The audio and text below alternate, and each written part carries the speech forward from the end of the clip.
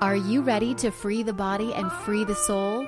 Join Dr. David, the Cutting Edge Doc, as he guides us on today's journey. Here's Dr. David. Welcome, friends. Welcome to another edition of Freeing the Body, Freeing the Soul. I'm your host, Dr. David, and here on Freeing the Body, Freeing the Soul, we do in-depth interviews with individuals that are doing cutting-edge work, especially in the areas of healing or spirituality or social transformation. I'm very excited about today's show. My special guest is Annika Lewis, who is a nurse practitioner who's in private practice in Roseville, California, that specializes in helping both men and women to optimize their hormones using bioidentical hormones and other support. So before I read you her bio, let me just formally say hi to Annika and welcome her to the program. So welcome, Annika. Thanks for being here. Thanks for having me. I appreciate it. It's a pleasure to be here. Great. So let me give you a little background on how I met Annika. And that is just to let you, most of you know who I am already, but if you don't, my name's Dr. David Kamnitzer, and I am a holistic chiropractor and an ontological coach. And one of my passions over the last 5 years especially has been studying bioidentical hormones, because I've been in practice now for 35 years, and it became more and more obvious to me as time went on, for various reasons, that even with the best lifestyle habits, the best nutrition, the best detoxification, the best mindset, that I was reaching a plateau both in my own health and with my patients that was not satisfying to me. And being the kind of person that I am, I wanted to seek out solutions that worked. And that ended up taking me into a very interesting world of study of bioidentical hormones. And one of the things that makes that journey so interesting is that there's a lot of misinformation in that field and a lot of powers that be that aren't really excited about it at all. So it makes the journey sort of a hero's journey, if you will. And it's been very exciting. And as I got into it, I came up against a limitation in my license as a chiropractor in California. There are certain things that I cannot legally prescribe. Like, for example, I can't legally prescribe testosterone. I can't legally prescribe oral estradiol. I can't legally prescribe oral progesterone. And sometimes that's the best thing for a patient. So as one not to be deterred, I reached out to my support network and said, hey, I want to make a connection with a prescriber who is trained in a way that I can trust, that I can put my reputation on the line if a person needs something that I can't give them, and say, this person will take really good care of you and you'll be in really good hands, because my reputation is everything. And a gentleman recommended Annika highly, and we've gotten to know each other. And here we are. And so I want to let the world know about Annika and her practice. But let me just start with reading the bio that she sent me, and so that you can find out about the person before we get into what she does, who she helps, why she does it, and what challenges are common that people are facing, what kind of results people are getting, things like that. So here we go.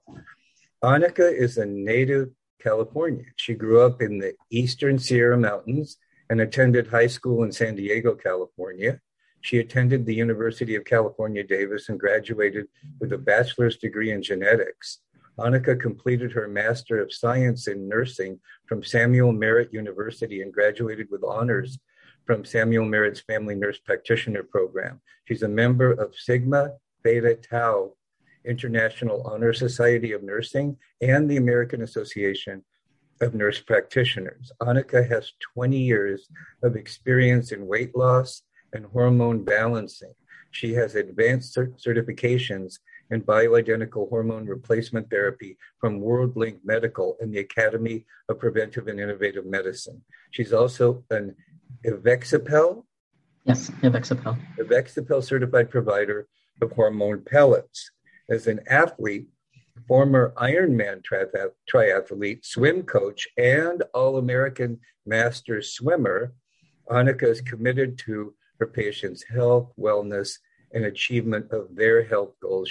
As I mentioned, she's currently in private practice in Roseville, California, with a focus on comprehensive bioidentical hormone optimization. So thanks for the bio, and let's get into your story. Like, how did you end up with this passion and decided to focus on bioidentical hormones? That's a great question. And I think, like David, like you said yourself, many of us, it's our own personal journey that takes us down a particular road. So for me, I went through menopause very early. I went through menopause in my 40s, and that changed a lot of things for me. And that transitional process of menopause, we don't talk about it in this country. We're not very good at hormones, and we don't discuss menopause or andropause for men. And so that menopausal transition oftentimes takes 10 to 15 years to all the way transition into menopause. But what's happening during that time is that our hormone levels are dropping. And patients can feel this, and patients talk to their primary care doctors about, something's not right. I feel tired. I feel fatigue. And those are all the things that I was feeling. I wasn't getting benefits that I used to for my workouts. I wasn't having the energy that I used to have. And that led me to find solutions for myself, which was hormone replacement. And through that process of optimizing myself, I realized that everyone needs access to the same benefits that I was feeling. It's a little bit like, when we drive our cars and our cars are about ready to run out of gas, well, we refill the tank.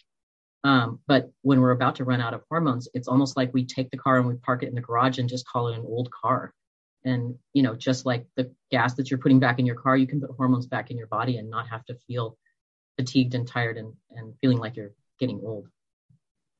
So that's a little bit of my story and why. And the passion behind it, I think, is I have the opportunity really to help people transform their lives through health and wellness. Just by replacing hormones, we can prevent some, diseases that are rampant in our country.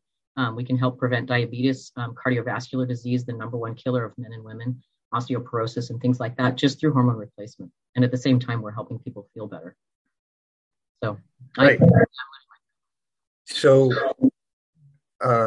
in an ideal world, we'd be talking into a blank slate and we'd be able to just educate, but we're not. We're talking into a system of thought that's been very conditioned, so that most listeners have a lot of notions already about hormone replacement and a lot of fears about it. And some of it is very difficult to navigate through. Like, it's really tricky. Like, just one example that maybe we can talk about is when you talk about progesterone, for example, even in the scientific literature, many studies conflate the word progesterone, which is accurately applied to the actual chemical structure of the progesterone in our bodies, with things like Provera, and that other than their action on the uterus, have absolutely completely different and many times opposite and dangerous side effects. And it's embedded in our culture to the point where I saw a warning label yesterday from the state of California, I think, that progesterone is known to cause cancers. Progesterone or progestin? Progesterone. Oh. Because the word is so conflated in the culture that it's even trickled down to that level. So it's understandable why people, I'm just using that as one example. Yeah, it's a great example. Could be afraid of that. And so I think maybe we need to start at the beginning, Mm. and we need to define what we mean by a bioidentical hormone, as opposed to a lot of people that either already are on hormones or know people who already are on hormones, and or they're already on the birth control pill. Sure. And they have all of these horror stories. There's the horror stories about what was the name of the Women's Health Institute study? Women's Health Initiative was completed in 2005. So, which is, and the confusion there has done so much damage. So I think to be effective communicators, we need to take a step back. For sure. And maybe you can talk about, and if you want to bring a historical context into it, that's fine. If not, that's okay. But maybe talk about what a bioidentical hormone is, and can drug companies make money on that, as opposed to the patentable non-biochemical hormones that do other things in the body. Well, I think a little bit, that's what's important to understand about how we got where we are here today with hormones in this country, and why we're different from some other countries, is a lot because of the Women's Health Initiative that was completed in 2005. And so in that initiative, we gave women horse estrogen, and we gave them a synthetic progestin to replace their hormones. And those two things in combination caused some pretty terrible side effects that were reported as hormone replacement therapy. So when we confabulate hormone replacement therapy, we really lump everything together, whether it's horse estrogen or human estrogen, estradiol. So that Premarin that women took, the estrogenicity of horse estrogen is 100 times that of our estrogen in our body. And what that does, and what the Women's Health Initiative showed, was that horse estrogen in women that are over 62 years old who have started to develop atherosclerotic plaques, that horse estrogen is going to, in some cases, rupture those plaques for some of those women, and that caused heart attack and stroke. But what was told about the Women's Health Initiative, because for the media, it's very juicy to say, oh, well, hormones cause heart attack and stroke. But what happened was horse estrogen that was given to women caused heart attack and stroke in women over 62 years old. And so that was something that came out of the Women's Health Initiative that wasn't, even for some doctors, it hasn't been cleared up for them. They haven't gone back and understood the study properly. The second thing that we gave women in that study was a synthetic progestin. And again, just like the Premarin, the horse estrogen, it's something that we can make money off of if we're a big drug company, whereas a bioidentical hormone that exactly replaces the chemical structure of the hormones that we have in our body, that you can't patent, that you can't make money off of, like oral micronized progesterone. Synthetic progestins are in all of our birth control pills. That's what big pharma is making a lot of money on. But that synthetic initiative increased women's risk of breast cancer. So that's where the risk and the fear that many even doctors have of giving estradiol is that, it causes cancer. And it's not estradiol, human estrogen, that causes cancer. It's really a synthetic progestin in that study that was proven to cause cancer and increase cancer. And as a side note, the horse estrogen reduced the risk of cancer in the women that took just the horse estrogen side of that. So estrogen by itself was not shown to increase cancer in any way. Has there been any studies at all on what estradiol does for women and what progesterone does for women? Because we're not just talking about the difference between people thinking that it's negative as opposed to it being neutral. We're talking about scores of benefits in the right amounts for both the main natural estrogen for humans, which is estradiol, and natural progesterone. Could you just to give the viewers and the listeners a sense of the tragedy of this conflation, can you just talk about some of the major benefits that most viewers and listeners wouldn't think about. Like, we're not just talking about hot flashes and vaginal dryness. Right.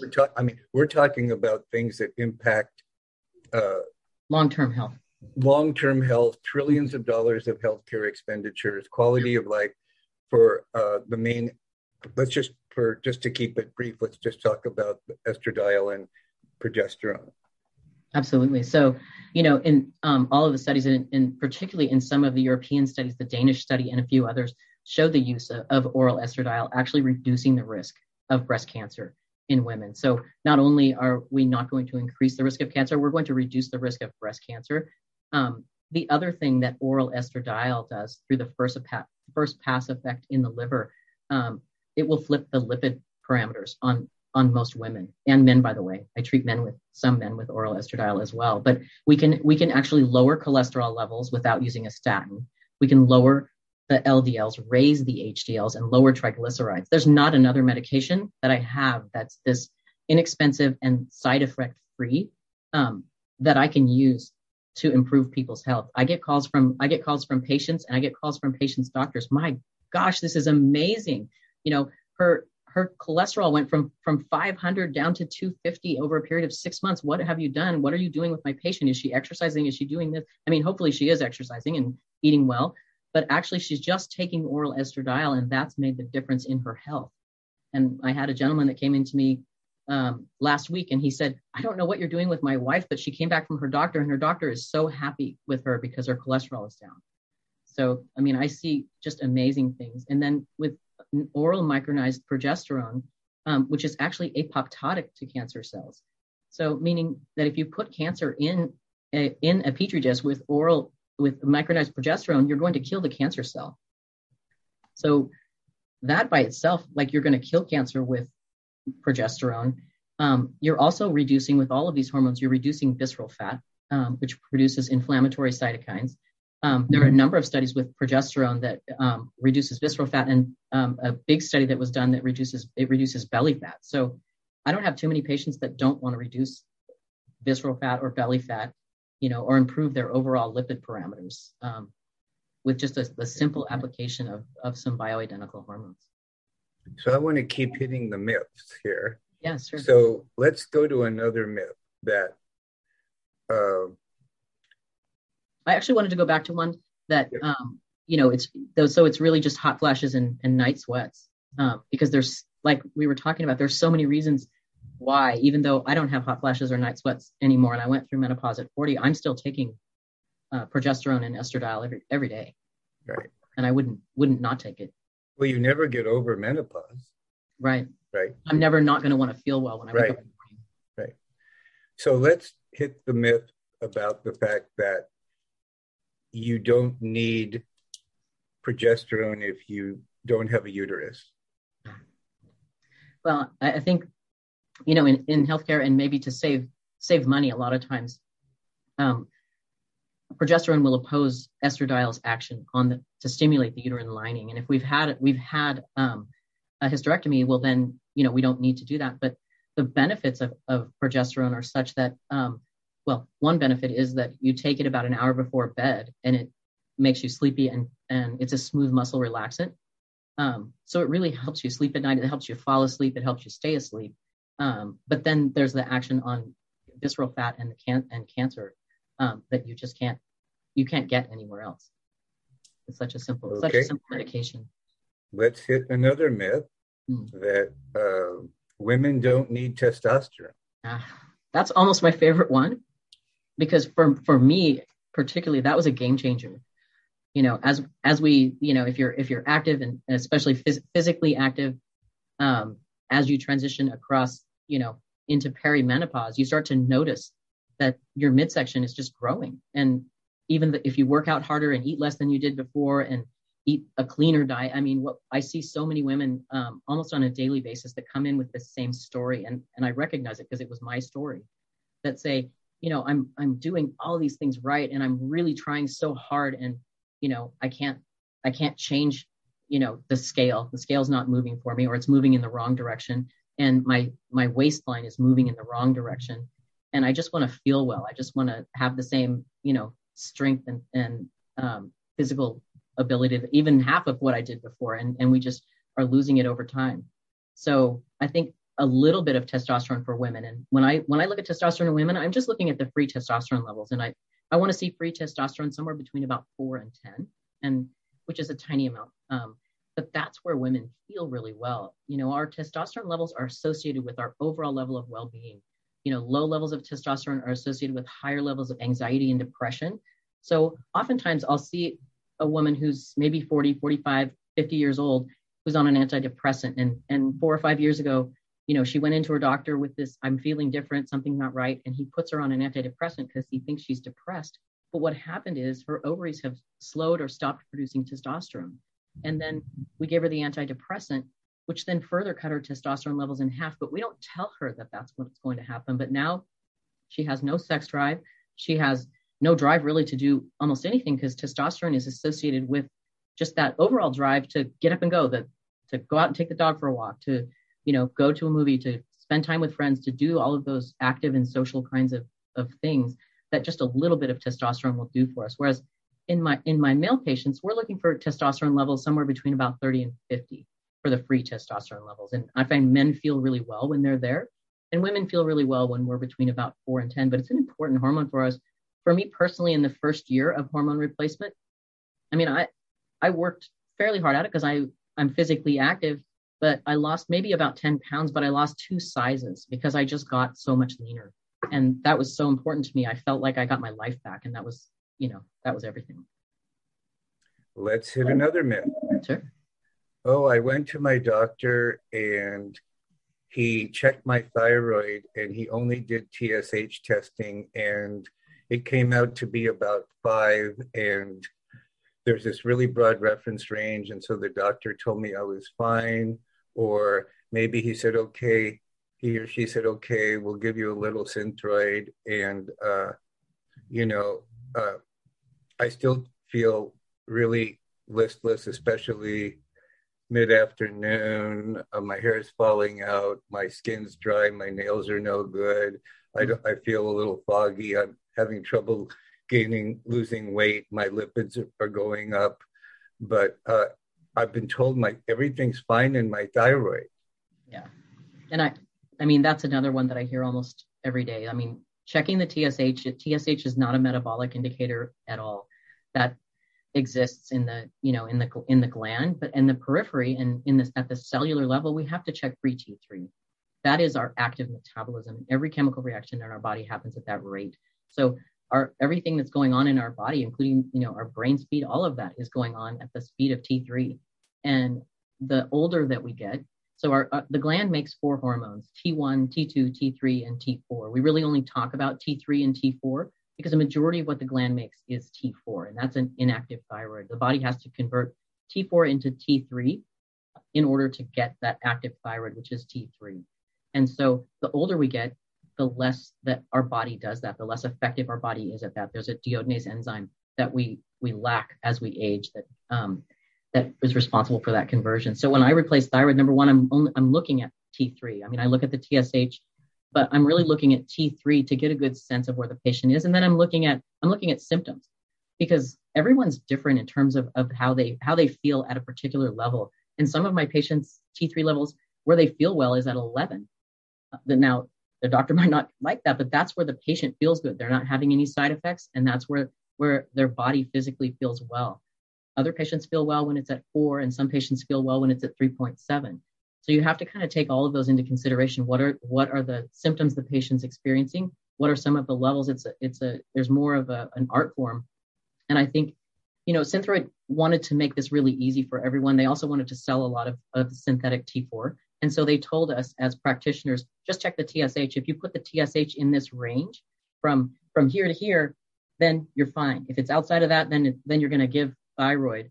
And, as a primary care practitioner, which I have been, I have to know about a lot of things. I have to be a mile wide and I'm an inch deep. So if you tell me, hey, put the TSH in this range and everyone's fine, then I can kind of check that off my list and say, okay, as long as I do that, everyone's fine. I don't have to think more about that, because I have to know if you came into me for a rash, I have to know how to treat your rash. If you have diabetes, I have to know how to treat that. And then if you came in and you actually broke your foot, then I need to know all the things to do in order to heal you there. Well, I don't practice in primary care anymore. I'm more of an inch wide and a mile deep. So when you look at hormones and when you look at hormones in depth, you have to really go beyond the TSH. You have to look at T3, and that's where the heart of the matter is. I think another myth is people go to the doctor and they say, "Can you check my adrenals?" And, unless you have Addison's disease or Cushing's disease, they say you're fine, and they're not fine. People are tremendously stressed out. Absolutely. And there's a lot we can do with monitoring DHEA levels, pregnenolone levels, cortisol levels. Can you talk about the importance of managing stress and how you evaluate and support the adrenals and that whole axis? Well, I think, initially I'm looking at the base hormones that we've talked about. I'm also in my initial panel, I'm also looking at DHEA levels along with that, and making sure that, because a patient, I can have a patient with PCOS who has adrenal hyperplasia, and so that person has a different profile than many of my other patients. But sure. I'm going to look at the broad spectrum of things first, and get the hormones tuned first. Then, if we need to take it further, we can look at some of these other things. I think that what I'm looking at to get the base hormones right is making sure that, for women, DHEA levels, I like those between about 250 and 300 in most women. I don't replace DHEA in younger women because it does cause some acne. So I wait until my female patients have transitioned into menopause, and then I replace DHEA. For my PCOS patients, to reduce some of the inflammation that's going on, I prescribe spironolactone, and that helps tremendously with that overall inflammation. And just to let the viewers and listeners know, my understanding is that drug, although it is a diuretic, its action in your case is that it blocks the testosterone receptor. It does. Yeah. Yeah. Right. And so it can block testosterone's conversion to DHT, and it can also reduce overall inflammation in patients.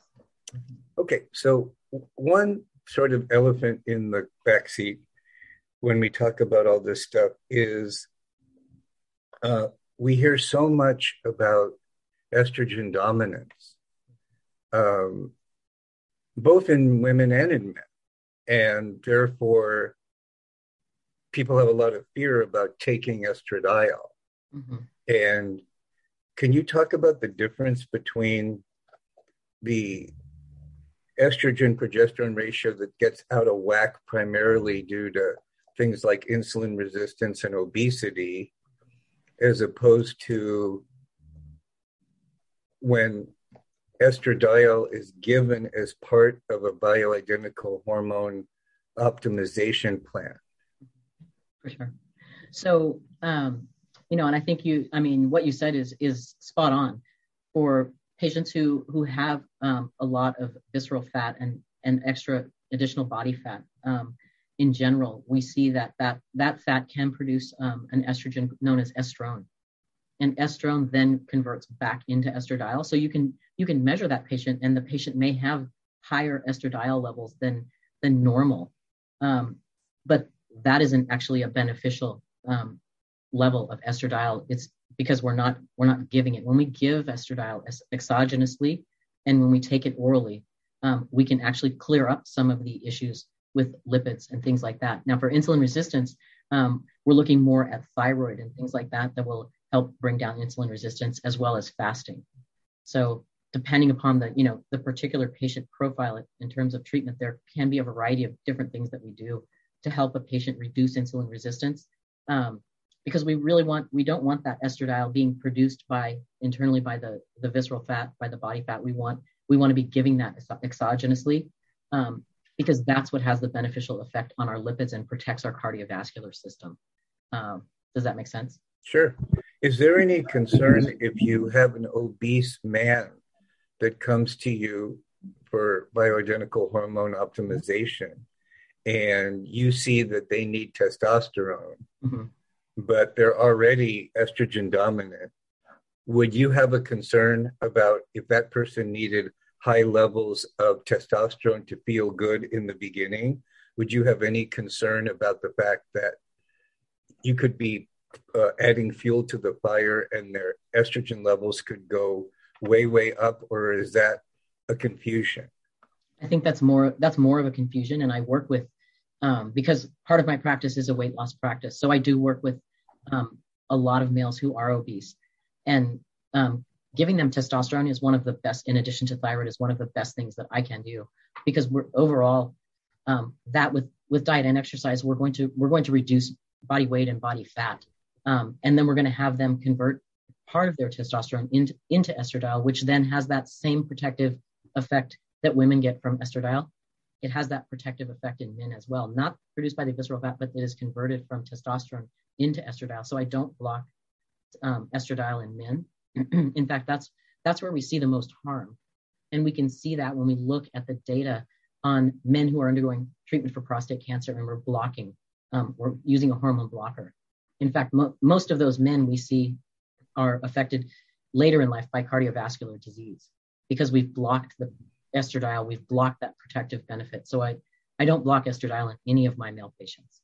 So I would bet that you would say it's a myth that men on TRT need to be concerned about an optimal estradiol range. Correct. And you'll see that in a lot of the bodybuilding magazines, that the perfect sweet spot for estradiol is at 40. And I would argue that they've read that and they'll come in and my favorite line from them is, oh yeah, I have gyne, which means that they have breast development, and they cry when they see kitty cats. And that's what they've been told to say. So they'll get an estrogen blocker, because the thought is, if I block estrogen, my testosterone levels will go higher. And so from my perspective, if we want your testosterone levels to go higher, we'll just give you more testosterone, but we won't block the estradiol, because in fact, if we block the estradiol, what we're going to get is three things. If we block estradiol, you will get breast development, you will increase your body fat, and then ultimately at some point, we'll have problems with ED. And those are the last things that any man wants to experience. Let's talk about the myth that it's dangerous to go in TRT, like let's say in men, that it's dangerous to take the man to a testosterone level above the top of the reference range.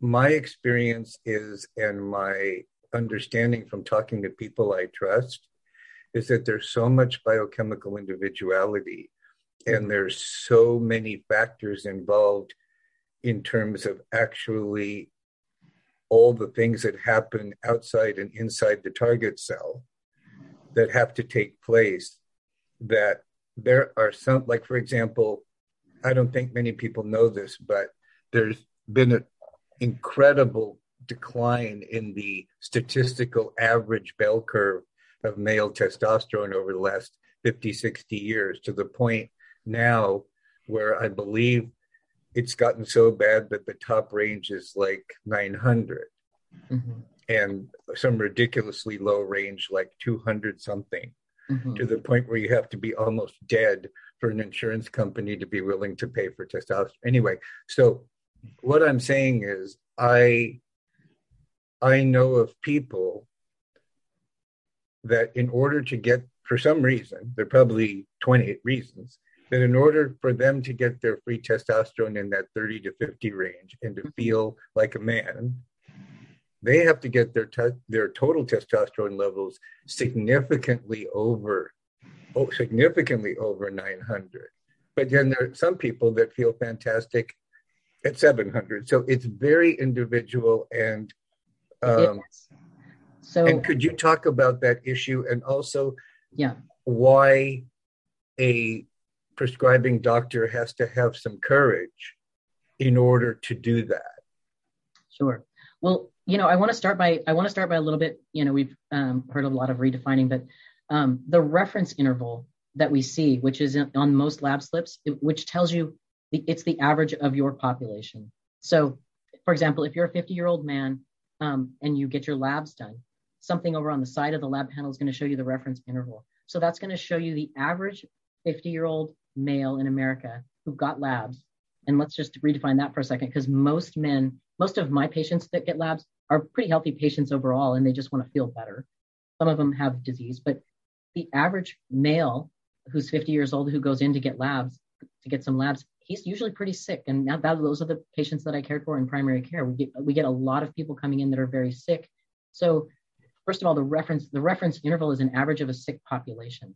So for me, when I'm looking to optimize someone, I know that optimal for most people does not live within the averages. Optimal is typically well above the averages, and it's different for every person.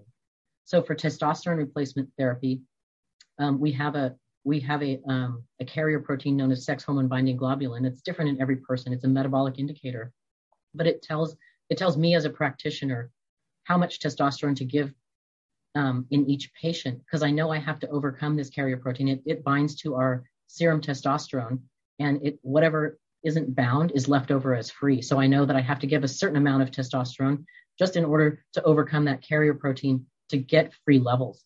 And I start most of my patients in the lower end of the range where I know patients feel well. And then we titrate up from there, because it really is an individual marker, and each person is different. Each person is going to feel better at a different number.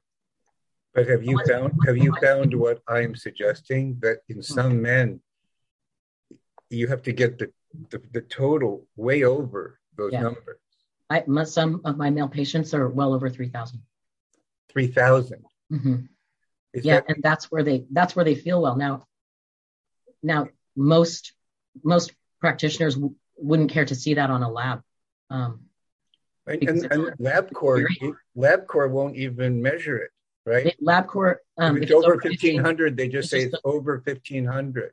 And that's who I use. So it just says my patients just register over 1,500, and we're looking at levels of free testosterone. Right.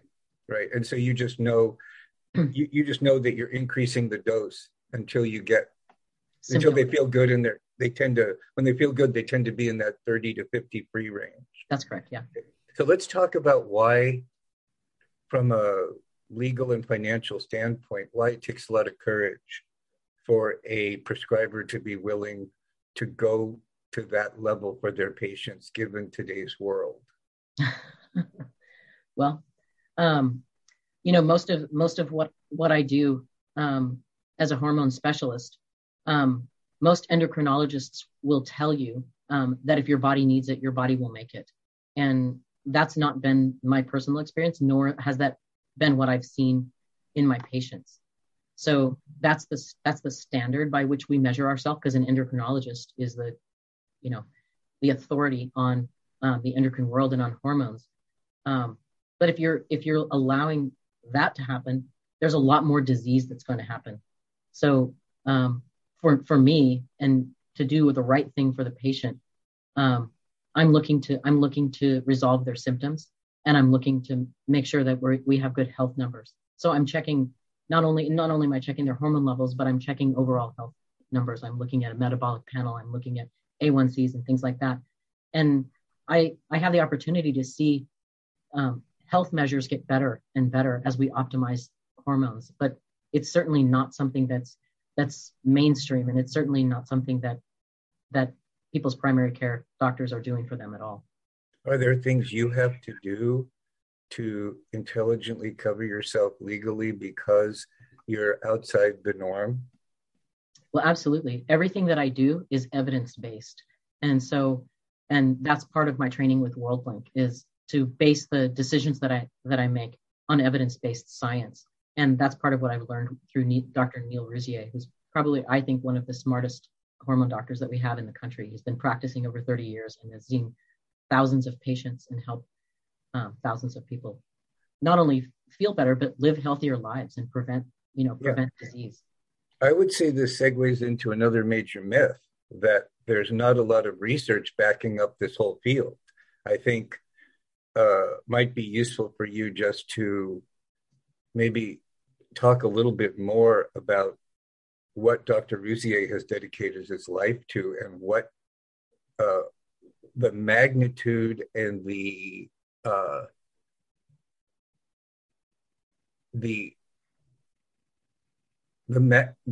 amount of research that's been done, and also the magnitude of the beneficial impacts that's shown by this research that people will never hear about on mainstream media.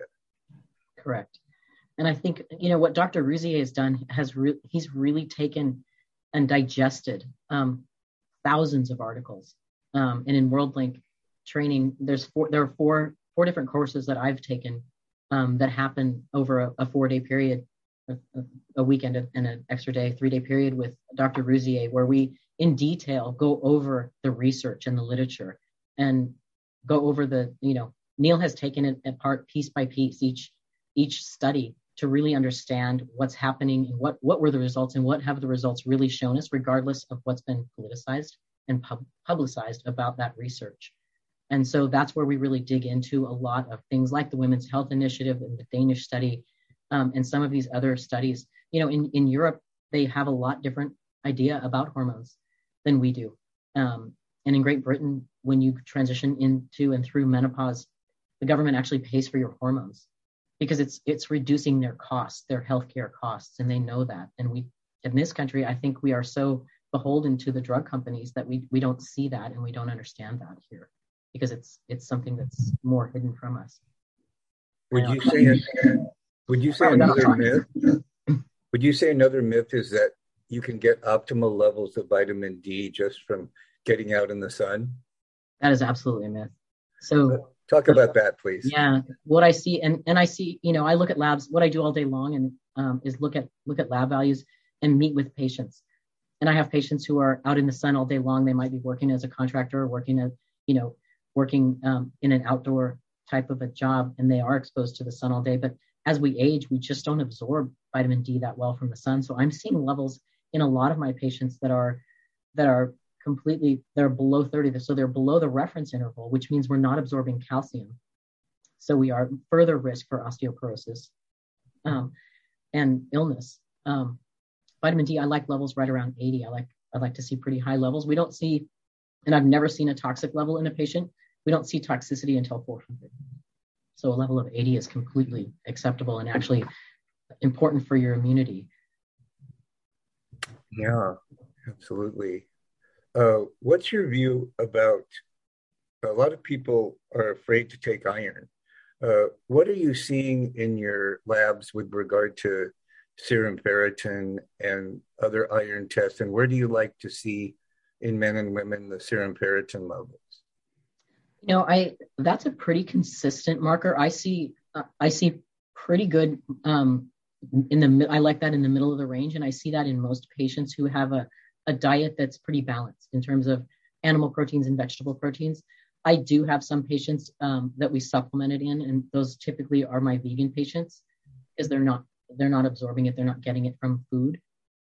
So that's really, I find, more of one that's important in terms of the diet. So it's really important to understand everything about a patient. And that's why we get a full medical history in addition to a symptom checklist and labs before we talk about hormones with the patient. Do you find it also in women that are low in progesterone, or maybe they're having really heavy periods? Well, I find lower levels of vitamin D in those women than I do ferritin. I really, vitamin D is probably a bigger culprit. And let me tell you that many women with PCOS, and Neil's taught us that every woman has PCOS until she proves that she doesn't. But in many women with PCOS, vitamin D deficiency is very, very common. And oftentimes we can treat some of those symptoms of low progesterone by increasing the vitamin D levels, and that optimizes and helps that woman produce more progesterone naturally. So there are a lot of things, even in young women, that we can do by simply improving vitamin D levels. How about the idea that, it's just too expensive, I just can't afford it? It's interesting. I had a patient come in the other day, and she told me, wow, this is so cheap, because she's spending so much money right now chasing so many things with her health. She's taking, Prevagen because she thinks she has memory loss and brain fog, and she's taking Balance of Nature because she doesn't think her diet's right, and she's fatigued, and so she's spending all this money every month on stuff that really isn't doing anything for her. And at the same time, her lipid levels are higher and she's on a statin. And so when you take all of those things and combine them, all the money that people are throwing at all of these other things that really, essentially, I think people are trying to fix some hormonal problems that they really can't without getting some hormones back in their system. And they're wasting their money on some of these other things. And nothing against, obviously, Prevagen or Balance of Nature. I just think if we can give our female patients a little bit of testosterone, a little bit of thyroid, they're going to feel better without having to chase quite as much, and their health is going to be better as well. Okay, I'm just going to continue down the myth hit parade here, because I think this is very useful so that people can hear what we're really saying. Mm-hmm. So here's one. Okay, a man been on testosterone replacement therapy for a while, goes to his family practitioner, goes to his internist, has a complete blood count done, and the primary care provider is freaking out because the hematocrit and hemoglobin is high, and is telling the patient that they have to donate blood right away or else, because they're afraid that they may have this life-threatening disease called polycythemia vera. Wow, I've seen that one before. I mean, that could be really scary to a patient. Yeah, and I think it absolutely can be. But testosterone replacement therapy doesn't cause that, but oftentimes an uneducated practitioner will think that.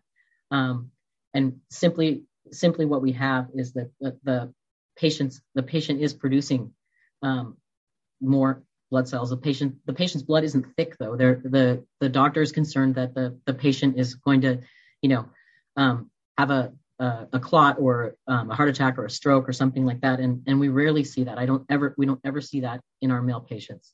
We have increased the oxygen carrying capacity of the blood, and most men heal a lot better.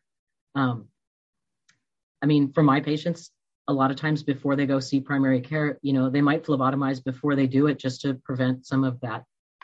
To avoid that conversation. To avoid the conversation with their doctor, or many times, it's up to the patient to make that decision on whether or not they want.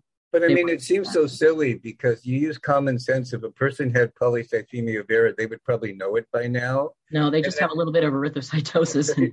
And then also, if that's dangerous, then what about if you tested a broad section of people that live in Denver, or a broad section of people that live in Mexico City? What a great analogy. You're going to find the same thing. Right. So, but I'm bringing it up because it could really freak somebody out. Yeah. Well, and it's a great analogy what you said. What if I moved to San Jose from Denver and went in to get my labs done?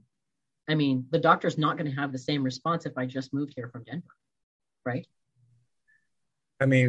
I get more and more appalled at what is considered the medical standard of care as we continue down this road. So I think we've done a good job in clearing the field here. Mm-hmm. So I think people can hear us a little better now. So let's see if we can meet people where they are, like people who come to you. Why are they coming to you from their point of view? What are their concerns? What are their challenges from their perspective? What is bringing people into you, both men and women,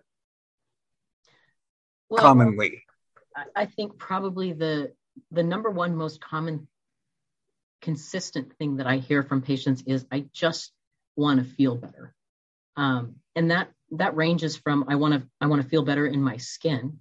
So people do come to us, because they want to lose a little bit of weight and they can't. But for most people, it's not that they're trying to be a supermodel, or they just want to feel good.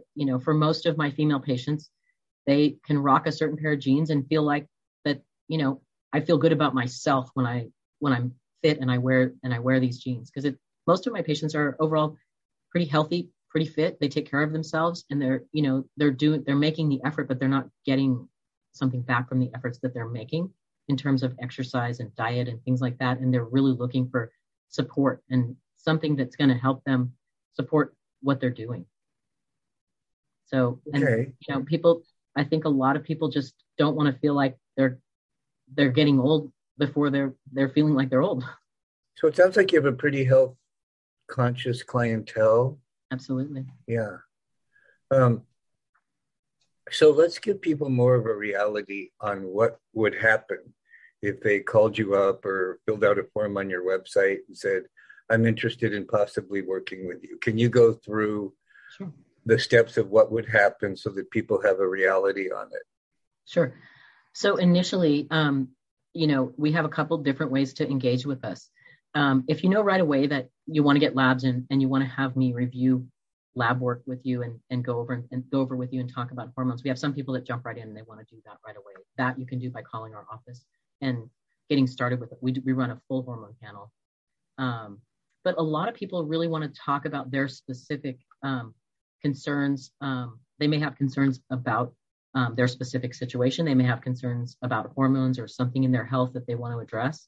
And for that, I have a bioidentical hormone consultation that I do with patients, where we talk a little bit about each individual and what their concerns are, what their questions are as far as hormones. I usually give them a brochure that was actually produced by Dr. Rouzier, and it talks about bioidentical hormone replacement.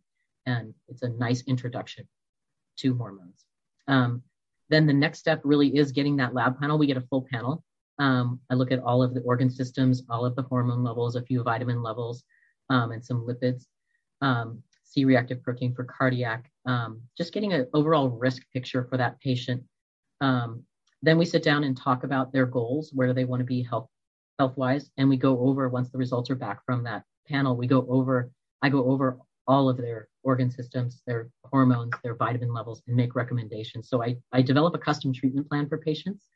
And then that way they can decide what it is they want to work on and how they want to work together.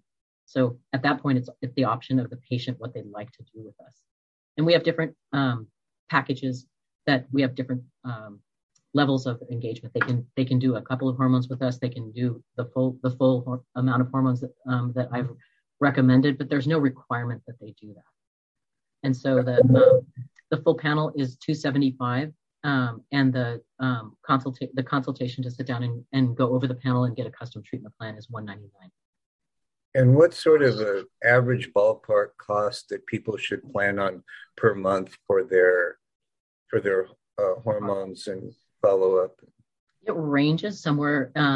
If you're doing testosterone only, it might be $150 a month, up to if you're doing all the hormones, it could be $299 a month, or possibly if you're adding vitamin D and other things like that, it could be as much as $349. But people aren't just paying that money for the medicine. That includes the labs. It includes optimization. So, the process of hormone optimization sometimes can take as much as between 3 and 9 months, and to figure out what's that perfect right number for that patient. And then also that changes over time. So we make adjustments as we go, because we want to optimize and then continue to watch health numbers, to watch hormones and things like that, and to watch patient symptoms. So as their health changes, then we can adjust with that. So once that person's pretty dialed in after that, say 9-month period, what's a typical interval that you would want to check in with that person? Well, we definitely check in with our patients about at least once a quarter, because we're refilling hormones and things like that. So we're going to check in as we're refilling hormones and make sure that things are going well. But for our patients that are on our packages and programs, they have access to me outside of that. If they have questions, if they have something that comes up. Yeah, that's what I was getting at, that it includes an ongoing relationship with you as things come up, which is so important. We have a portal, so we communicate with patients securely and electronically through our portal. After they sign up as a patient, then they get access and they get their own portal. So their lab results will be available on the portal. They'll be able to look at their test results. They'll be able to look at my notes, things like that. And we can communicate back and forth securely through that portal. Now, so if a question, or they wanted to schedule an appointment with me, they could go on the portal, and my calendar is also on there, so they can schedule with me if it's a telehealth visit, or if they wanted to visit in person, they could do that too. That was going to be my next question. What's the current status for people that don't live close to you in terms of whether they can work with you or whether they need to come to see you in person the first time, or are the laws changing, or where is all that? Well, because I'm licensed in California, we can conduct telehealth visits. And for most of the things that I prescribe, I don't need to see them in person. I mean, certainly I love to see anyone in person here in our clinic. We love to have people here. But we understand that as you're further away, it's a bit of a drive with traffic. So we can communicate our EHR that we're actually onboarding a new EHR at the end of this month. And it has a telehealth component with it. So the bottom line is that if someone's listening to this or watching this and they want to pursue the possibility of a professional relationship with you, there's no reason that they need to let distance get in the way. Absolutely not. Yeah. That's really exciting. Yeah. We're excited. We're excited about that part of it too. Yeah. I mean, that's, just getting back to my story and how we knew each other, that's a game changer for me because, first of all, I live like 2.5 hour drive from you. And then secondly, yeah. And then secondly, I consult with people all over. And so that's a big deal. So that's a game changer, actually. If you're watching or viewing this, the fact that you don't have to spend thousands of dollars and days of your lives to get on a plane and get frisked and travel and put on your mask and all that stuff. Now, people may not know about the options that are available for, like, once you decide, okay, we want to give estradiol, or we want to give progesterone, or we want to give testosterone. Mm-hmm. It might be useful to talk a little bit about some of the different delivery systems that are available, mm-hmm. and which ones you think work better than others. Like, for example, here's a myth that I've heard. I was prescribed Androgel and it didn't do anything for me, so I don't think testosterone therapy is going to help me. Mm. And to make a long story short, the dosage is too low. Right. And it costs a fortune. But besides that, it's great. Well, and I have patients that it causes a rash, and so it's probably not something we want. Right. So let's talk about delivery systems and what your preference is and why. Like, for example, I know that a lot of people that are in the sort of normie world of medicine might be surprised that you very often prefer to use, say, oral estradiol as opposed to other methods, but there are reasons for that. Mm-hmm. And so maybe you could go through some of the major hormones and talk about your preferential delivery style. We mentioned earlier in your bio that you're certified with a particular type of pellet delivery system. And I know I've heard horror stories about some pellet experiences that may be a myth that needs to be addressed. Like, I've heard a myth that, I felt phenomenal in the beginning, but then it tapered off. And so the last 2 months were hell. And I had to wait until that was over before I could get my dose adjusted. And so I don't want to do pellets, or I really don't want to do pellets until I'm really dialed in with my dosages, because what if it needs to change? And I've heard about infections at the incision site and all these things. And yet I hear some people like that I really respect in the field, for various reasons, they actually prefer that delivery method. And so even I'm confused. Sure. And so maybe we could talk a little about delivery systems and why you prefer what you prefer and why and why. Sure. So, and I think I'll talk. And all of the delivery methods are viable for most patients. And I'm going to say that with the caveat that for some women, creams are not effective. The reason being that they have very high levels of sex hormone binding globulin. So a cream, they might do the strongest cream that I can prescribe and not get a effective or a level that's actually beneficial to them.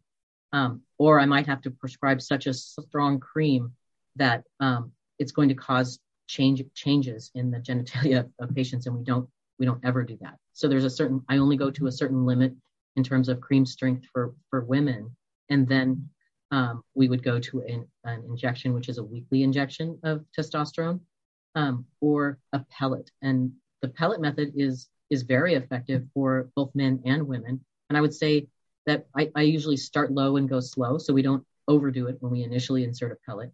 And if we don't have enough, then we can do an interim boost. So pellets are a nice delivery system. Pellets are made. The pellets that we use are from Avexipel, and they actually come compressed. They're compressed on a horizontal. So a pellet is much like a tablet, but they're little round cylinders, and they're compressed pretty tightly. They look a little bit like a grain of risotto, and they're inserted underneath in the skin of the patient. So they're transdermal.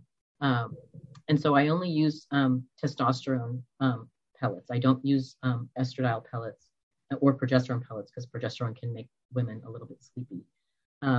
So for progesterone and estradiol, I use the oral methods. And the benefit of progesterone is that it does make you a little bit sleepy. So women take it at night before they go to bed.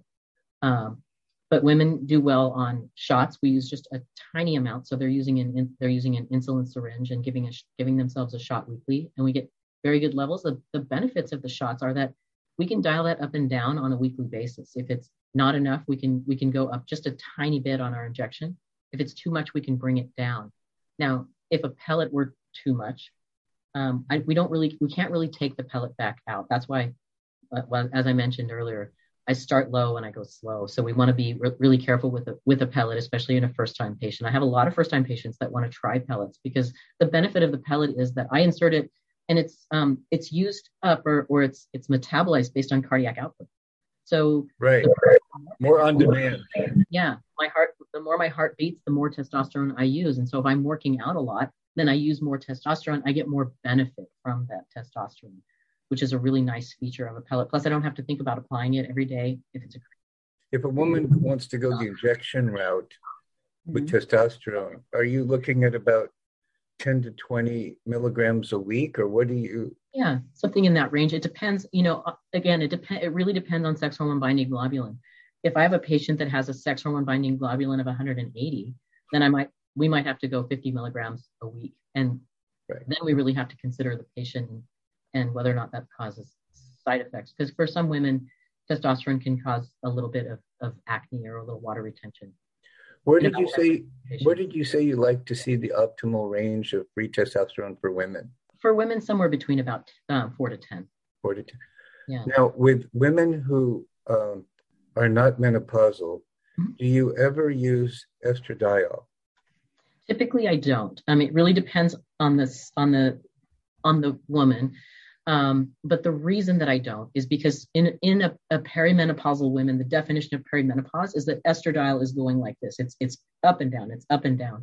And so if I'm giving estradiol when she's also producing extra estradiol, then we get the 5 Bs of too much estradiol.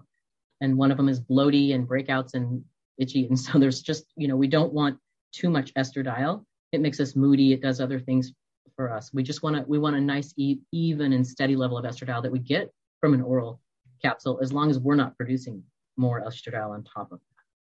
Would you ever use it in a case of a younger woman that's having trouble getting pregnant along with progesterone, or would you think progesterone alone might, and cleaning up their diet might help? Typically, it's more of the progesterone and diet, and it depends. I do have patients that a lot of times are insulin resistant. They have PCOS, and so that's a very specific treatment regimen. It typically consists of thyroid, progesterone, spironolactone before the pregnancy, sure, once they're pregnant, and to help that female patient get pregnant. And there are many other things we can do to help with pregnancy. But that's, so I'm hearing you say hardly ever. Hardly ever. I have done it in a pellet a few times, just like a 6 milligram pellet, tiny pellet for women who have menstrual migraines. But I find progesterone works for that too, and I like it better because we don't get the side effects from it. And so in general with my practice. And that's what I want to do is I want to benefit the patient and benefit the patient's health without causing side effects. Now, one thing I think that's important to bring out is that in a younger man who has his life in front of him and has heard about testosterone and wants to get on it, if it were me, I would do a lot of other things first. Absolutely. And so I think you would agree with me that the responsible thing in that situation would be to try a lot of other things first. Yeah, there are quite a few treatments. And what I'm seeing more and more is men, young men, and they're like late teens, early 20s. And we have so many endocrine disruptors in our environment. So these are things we come into contact with. Chemicals could be, plastics or different types of things in the environment that disrupt our endocrine system, and it can disrupt our hormones. And, I am treating some younger male patients with things like HCG or Clomid or, some other forms of treatment, because giving testosterone replacement therapy before we're finished having a family, we'll reduce spermatogenesis. And in 99.9% of men, that's a temporary thing, and we can bring everything back up again with something like HCG. But in that 0.1% of men that, that could be permanent, I don't want to be the reason why someone can't have a family that wanted to have them. Right. Yeah. So I want people to understand we're pretty careful about that. Right. And in the case where, we really need, a man really needs to have the testosterone replacement therapy. We have had some of our patients use a sperm bank to bank their right, just to make sure. So that's an option as well. But I prefer other forms of treatment first. I just want people to understand that when you decide that you're going to do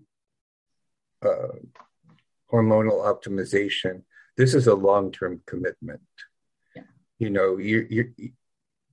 It's like if people say, how long do I have to take this? Well, how long do you want to live? How long do you want to feel good? Yeah, that's what, when patients ask me, well, how long do you think I'll be doing this? And I just tell them only as long as they want to feel well. Right. And then most of them say, yeah, I don't think I'll be stopping anytime soon after we get them optimized. It's a paradigm shift.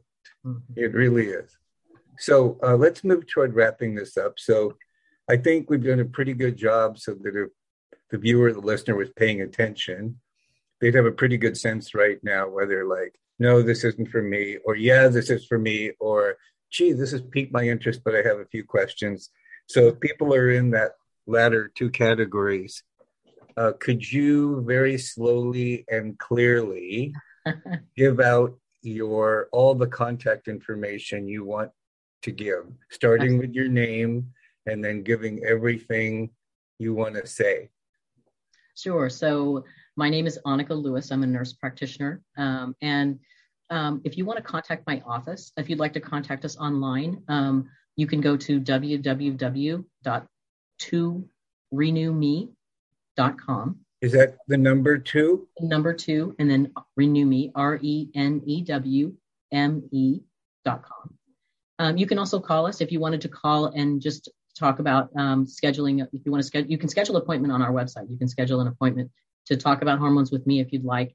And there will be, by the end of this month, end of July, you'll have the option to schedule a telehealth consultation when we get our new system. Let me just interrupt. We're talking about July 2022. That's correct. People might be watching this 2 years from now. That's right. Also, would you slowly spell both your names? Yes. First name Annika, Annika. Last name Lewis, Lewis.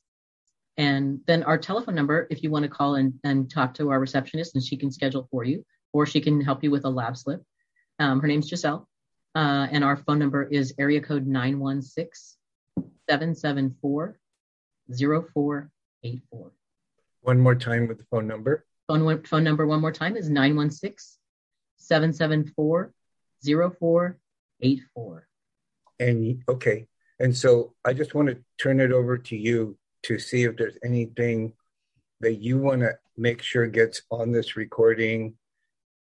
In particular, anything you think was important we missed, or anything anything that you feel in your heart you want to say in closing?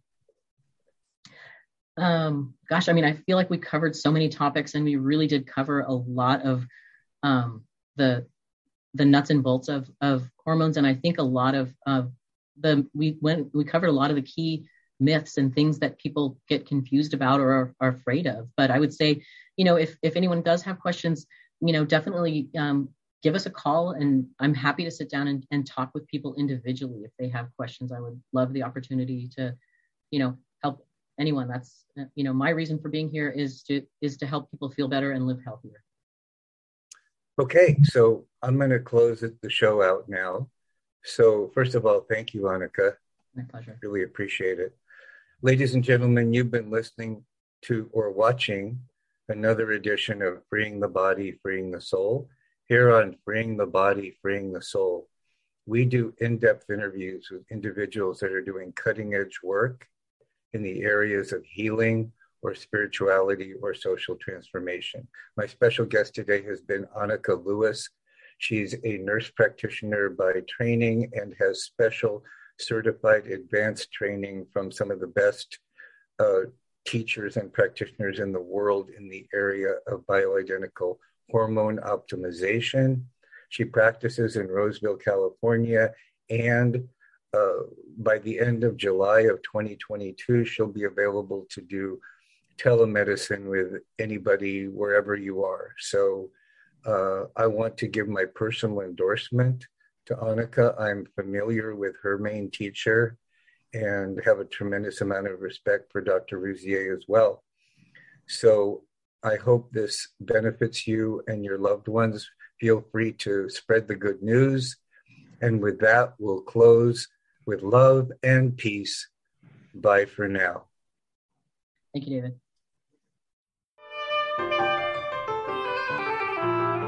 Thank you for joining us for today's episode of Freeing the Body, Freeing the Soul. To access all episodes, including show notes, go to cuttingedgedoc.com. That's cuttingedgedoc.com.